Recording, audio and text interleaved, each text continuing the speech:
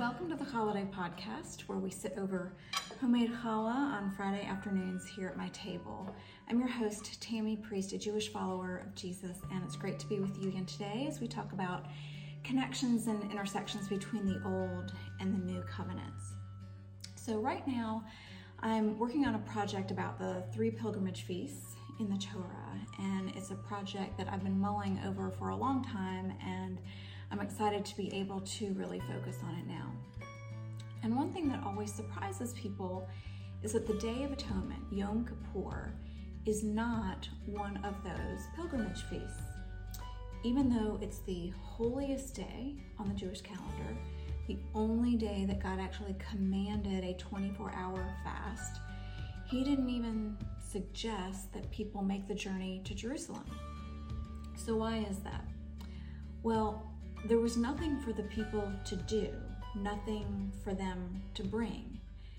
On the one day each year that secured their forgiveness, that most important moment, they had to relinquish all control. There was no personal offering, no personal ritual.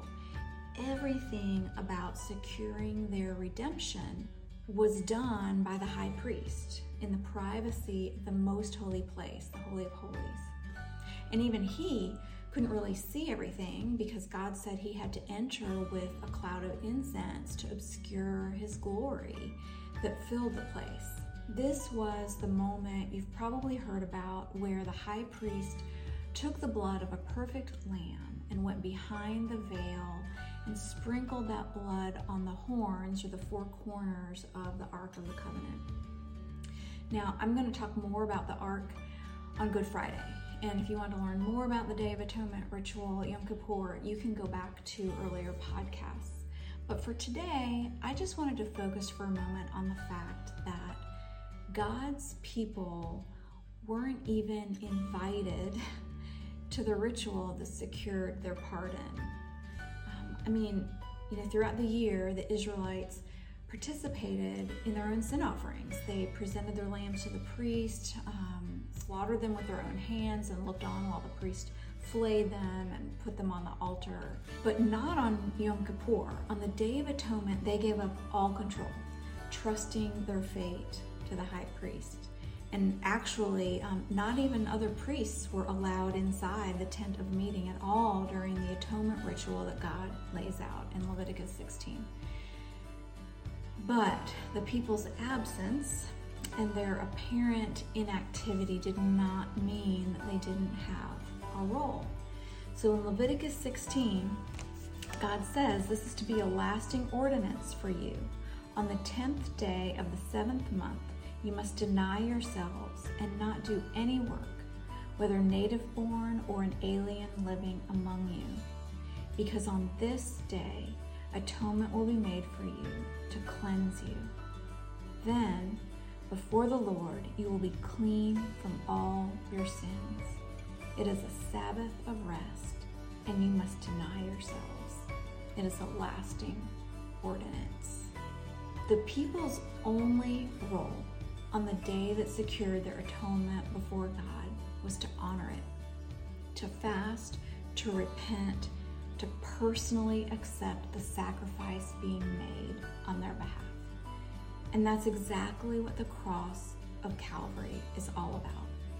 On Calvary, the Messiah entered a place that no one else could go. He entered death itself to sprinkle his own blood instead of a lamb's, to become our atonement, to become our cover, to become our substitute. One that doesn't need to be repeated year after year because divine, eternal blood has now become our covering. And that's why the author of Hebrews points to the Messiah's sacrifice as better than the Yom Kippur sacrifice. Not that the Yom Kippur sacrifice wasn't good. It was. God had provided it. But the Messiah sacrifice is the one that all of those years of atonement sacrifices were pointing to, were building to. And so today, just like my ancestors who had no role on Yom Kippur in purchasing their pardon, believers in Jesus have no role in purchasing ours either. Our only job, in Jesus' words from John 6, is to believe in the one God has sent. And so as we look towards Easter over these next 2 weeks, I hope that this is an encouragement to you. It definitely is for me, because it means that no matter how good I think I am or how bad I think I am, it doesn't matter. Jesus has got it. He's the only one who's got it. And the only thing that we have to do to receive cleansing and cover and restoration from our brokenness is to accept the blood he shed on our behalf. Just like the Israelites did during that last plague in Egypt, and just like God's people did every year on Yom Kippur. It's an incredibly freeing thing, and it's really all we need to hang on to. It's all we have to hang on to every day. And so I hope that's an encouragement to you on this